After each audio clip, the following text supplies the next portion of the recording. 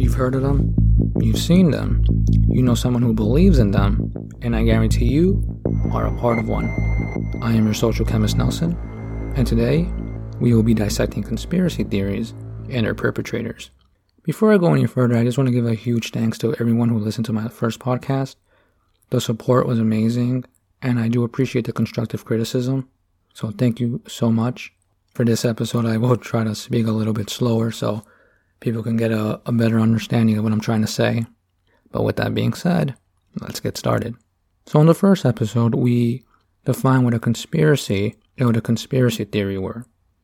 We said that a conspiracy is an explanation for an event or situation that evokes a conspiracy by sinister and powerful groups, often political in motivation, when other explanations are more probable. We spoke about the different types of conspiracy theorists. We said that there were two. There were partisan conspiracy theorists, and that there were the ideologue conspiracy theorists. Just to refresh our memory, the partisan conspiracy theorist will believe in a conspiracy theory as long as that the perpetrator is someone who they already distrust. So we take, for example, the Obama birther movement. It's a lot easier for a Republican to believe in that conspiracy theory because the perpetrator happens to be Barack Obama. And as a Republican, you do not think highly of him. That's not a politician that you have a lot of faith in. And the same is true when it comes to Democrats. It's a lot easier for a Democrat to believe that Donald Trump rigged the 2016 election than it is for a Republican to believe in that conspiracy theory. Because in this instance, the perpetrator happens to be a Republican. And if you're a Democrat, again, that makes it a lot easier. If you're a Republican, though, you don't want to really believe in that conspiracy theory because the perpetrator in this instance is Donald Trump. It would not make sense to go against your own political values.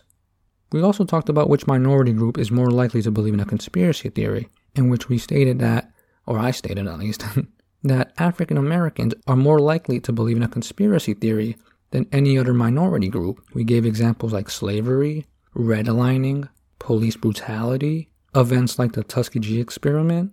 All these events create mistrust of higher power, of people in authority, and it's not surprising why this is the case. Anyone would. But what makes a conspiracy theory? Well, that's the purpose of today's episode. We're going to look at the existential threat model that is presented by Jan William van Proijen. In his model, he provides elements to a conspiracy theory: the existential threat, the sense-making process, and the antagonistic outgroup. Let's look at the existential threat. The existential threat is vital for any conspiracy theory. Without you being in threat, without you being in harm, well, there is no need for a conspiracy theory. You're not being conspired against. When you're in danger, when you're in harm's way, when you're being threatened, you do not have control over your situation, and this can be very stressful for anyone. No one likes not being in control. And so that's the first element of a conspiracy theory. But what are considered threats in a conspiracy theory? Well, we take, for example, war, economic crisis, terrorist attacks, environmental catastrophes. These are all a form of threats. We then look at the second element, the sense-making process, or this understanding what's going on. We all strive to understand our surroundings. No one likes being in a situation where they do not have control. And so what tends to happen psychologically is that we try to make sense of the situation. And a perfect example that I can give is that imagine that you're in a room and it's completely dark. The fact that you can't see where you're at, that you don't know what your surrounding is, causes stress. No one likes being in a situation where they do not know where they're at or who's around them. And so you try to figure out, you try to touch the room, trying to figure out, okay, this is the wall, there's a chair here. You try to make sense of the environment around you. And so the same thing is true for conspiracy theories. When there's an existential threat, we try to make sense of this threat. But sometimes the understanding of a threat doesn't really lead us to factual understanding. It leads us to comfort, and what makes you comfortable isn't always factual. We then move into the third element of a conspiracy theory, and that's the antagonistic outgroup, or the perpetrator. And for any conspiracy theory, it's important to have the perpetrator because the reality is, without the perpetrator, there is no conspiracy theory. Without a perpetrator, you're not really spreading a conspiracy theory as much as you're spreading misinformation. And so let us differentiate between a conspiracy theory, misinformation, and a myth. Let's start with the myth first. Let's take all three elements of a conspiracy theory: the existential threat, the understanding of the threat, and the perpetrator. Area 51, for example. Is this a conspiracy? Is this misinformation? Or is this a myth? Well, the Area 51 conspiracy theory, quote unquote, is the conspiracy that there is a facility in Arizona hiding alien beings and technology that is out of this world. Now, believe it or not, I actually believe in this. I do think there's something in Area 51. There is no way that you cross a line that they have the right to shoot you. They are hiding something in there. I know that for a fact. But back to the question, is it a conspiracy theory? Well, the first thing is, what is the threat? What is the threat of Area 51? How does Area 51 affect your life in some shape or form? It doesn't.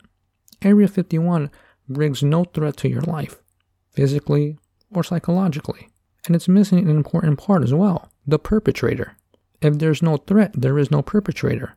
Now, you can say that the U.S. government is, the perpetrator of Area 51, but again, the threat does not exist. They are not actively trying to harm you with this Area 51 myth. So again, it does not fall under a conspiracy theory or disinformation. Now that we got that out the way, what's the difference between misinformation and a conspiracy? Well, let's take, for example, the global pandemic, COVID-19, the coronavirus. Imagine you have a friend, right? You're walking and all of a sudden your friend stops you and says, "Hey, look, do you see that 5G tower over there? That's causing cancer." Well, is that a conspiracy theory or misinformation? Well, again, we know the existential threat.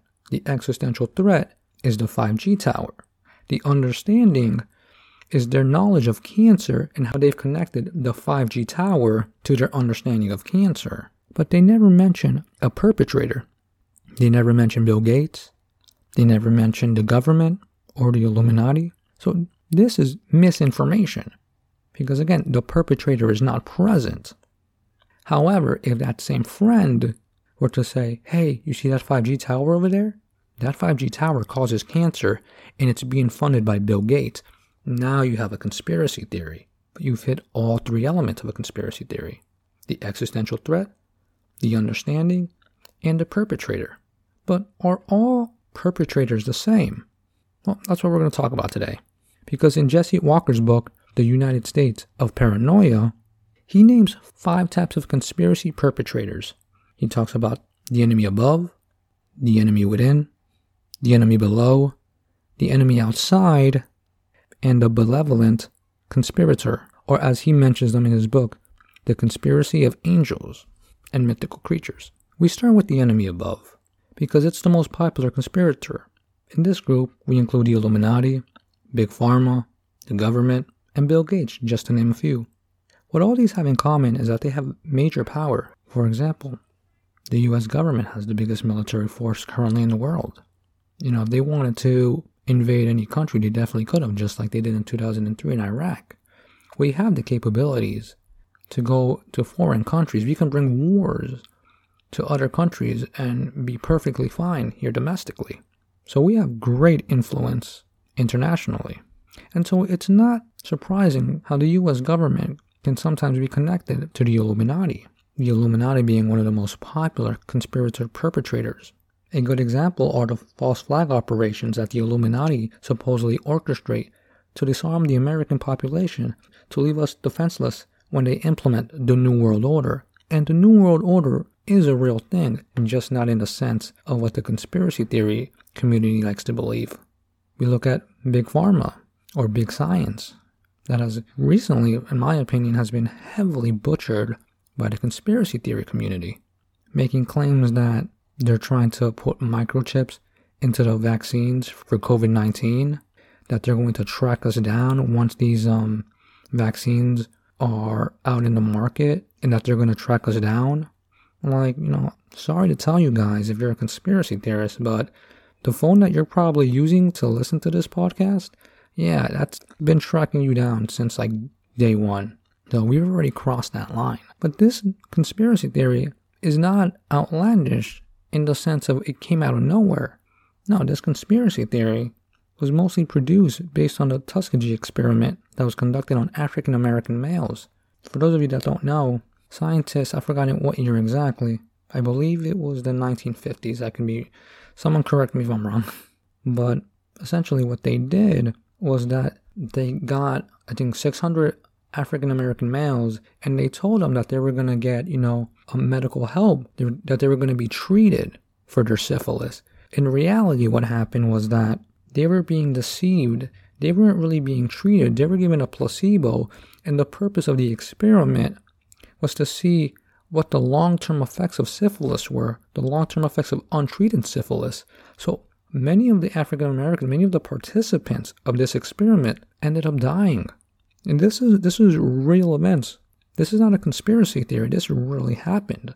And so it's not hard to see why there's an attack on modern-day scientists, because there's a history of abuse, of human rights abuse. We then move to what is considered the enemy within.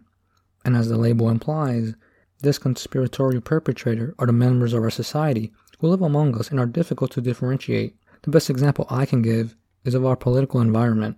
Everyone gets along until they find out which political party they support, and then all of a sudden they start accusing you of hating America or being a racist by definition. I see this a lot among my liberal friends, unfortunately, but conservatives are overwhelmingly guilty of this. Conservative commentators like Ben Shapiro or Charlie Kirk, they both engage in this type of conspiratorial persecution, making claims that universities have been infiltrated by the radical left and by professors who are trying to erase the influence of Western culture by villainizing it, or that these same establishments are trying to break down the traditional family structure by empowering women and members of the LGBT community.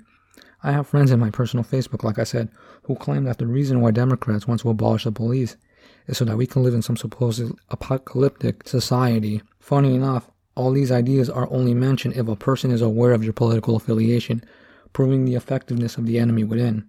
Now, Walker includes the LGBT community when it comes to the enemy within, but I'm not entirely sure if I agree with him in this instance, only because when I think of the LGBT group, I think about them being as a minority, and that leads us to the third type of perpetrator, the enemy below.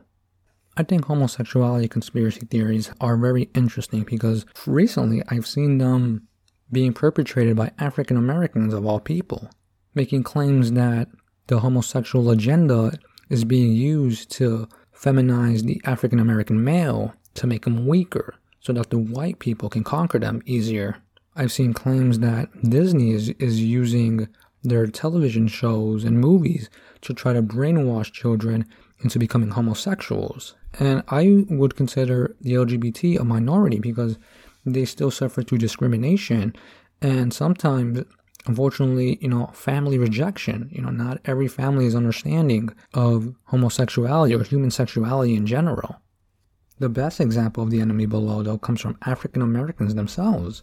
And African Americans who have been historically disenfranchised have been a part of conspiracy theories. They have actually been perpetrators of conspiracy theories. For example, among slave owners, there was a fear that blacks would one day rebel, that they would overthrow the white man, that they would enslave them, that they would keep their wives as sex trophies. And this conspiracy was exacerbated by the Haitian Revolution of 1791, when black slaves began their insurrection against French colonial forces. The slaveholders viewed this as a threat and not only prevented Haitian immigration, but this led to the formation of the Ku Klux Klan in 1865. This demonstrates that perpetrators of a conspiracy theory come from all different directions. They even come from outside. And that brings us to Walker's fourth conspirator, the outside enemy. And this is a group of perpetrators that are outside of the in-group. Some examples include the first settlers in America and their perception of Native Americans. To European immigrants, the lifestyle and culture of Native Americans were primitive and at times savage, often confusing puberty ceremonies for child sacrificing and at times interpreting traditional dances for the calling of the extermination of the white man. And like I said, the enemy outside are perpetrators that are more foreign than they are domestic. And so we look at the example of Robert Prager.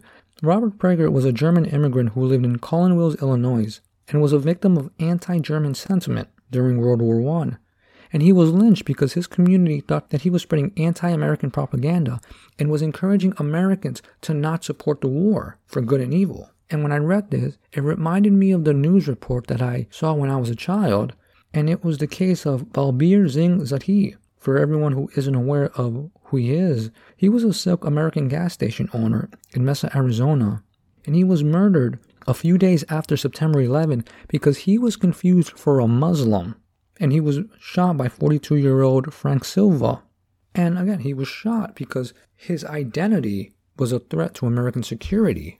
And we still see this today when it comes to Muslims. Many conservatives regard Muslims as savage by their culture, by their beliefs, by their customs. And again, not all Muslims are extremists, we know that. But when you think of the enemy outside, this is what comes to mind. And this case is really tragic when you think about it, because it was an innocent man that, yes, he was a victim of a hate crime, but just like Robert Prager, he was a victim of a conspiracy theory. Essentially why conspiracy theories, in my opinion, are dangerous, because they lead people to believe in outlandish claims without any evidence. We move to our final perpetrator, and this one has more of a mythical touch to it. Jesse Walker calls this final perpetrator the benevolent conspirator. And as I read it, I was confused. I was like, oh, how can I match this with a real-life situation that I know? And I thought about the attacks on 9/11. The attacks on 9/11 truly changed American history, domestically and internationally. But how was it interpreted? Well, if you're a Democratic conspiracy theorist, you will put the blame on George W. Bush, saying that 9/11 was an inside job. If you're a Republican conspiracy theorist, you will say that the perpetrators of 9/11 were the extremist Islam, the Islam extremist Al-Qaeda. However, if you're Jerry Falwell Sr., you will blame the 9/11 attacks on homosexuals, because the acceptance of homosexuals and homosexuality was a sin, and that sin needed to be paid with human sacrifice, and therefore God punished us. God punished us on September 11. And I use this example because it illustrates the perpetrator being a mythical being, in this example God, who was punishing us. Another example that I can give are the conspiracy theory of the Anunnakis. The Anunnaki conspiracy theory claims that the Anunnakis have been controlling us or keeping a close eye on us. They're observing us from whatever spaceship. I think I've heard claims that they're located in the Jupiter's moon Ganymede. I heard Nibiru. Wherever they're located, they are manipulating us or observing us. And they fall into the benevolent conspirator because remember, these are species that are mythical. And just like God, they're beings from a different dimension. So now that we've identified all 5 types of conspirator perpetrators, we see that conspiracy theories come from all different directions. North, south, east, west. They involve everyone. Everyone's a perpetrator when you think about it. You don't necessarily need to be an elitist, a millionaire, a scientist. We're all part of a conspiracy theory. But the real danger comes when we decide to act on these conspiracy theories. And the fact is that unlike Bill Gates or the federal government, there really isn't much that we can do when it comes to those in higher power. But conspiracy theories that involved people in our community, people that we might not necessarily agree with, but live across the street from us, when you think about them, they don't have the same protection. And so it's a lot easier to commit some type of heinous crime, just like it was committed to Robert Prager and Balbir Singh Zathi. They were both killed because of their identity. They were both killed because the conspiracy was that their identity was a threat to American security. These outlandish claims and ideas promoted ignorance that led to their death. It's what led homosexuals during the Lavender Scare to be removed from government office because homosexuality at the time was thought to be a mental weakness, where it was a lot easier for a person who was gay to be brainwashed by communists, and so they were a threat to national security. Conspiracy theories involve everyone, even immigrants who are escaping poverty and crime from their countries in Central America are sometimes perceived to be invaders or child molesters or rapists or drug dealers. This is all a form of a conspiracy. And so if you get anything from this episode today, it's that we need to challenge these ideas, this mentality, because they promote hate, ignorance, and prejudice. And they provide no benefit but some imaginary comfort. Because until we don't, there will be conspiracy theorists that will take action for their own beliefs. And it's happened before. It happened with Pizzagate, when Edgar Madison Welch went inside a pizza place to investigate human trafficking. He thought that he was going to find a basement filled with evidence or children, and he found out when he went there, he found absolutely nothing. Now, luckily, no one got killed, but he was motivated by his beliefs. And this is why conspiracy theory ideologies are dangerous to American society and to countries around the world, honestly. I hope you enjoyed today's episode, and I hope you got something informative off this. I'm always open for comments and feedbacks. Definitely constructive criticism to help me improve my podcast. Also, follow me on IG. I created an Instagram account for my podcast. It's Social Chemist IG, all one word. I thank everyone for listening today. And I hope you join me next time as we discuss one of the most detested and heinous populations in American society, pedophilia. As always, question everything with logic.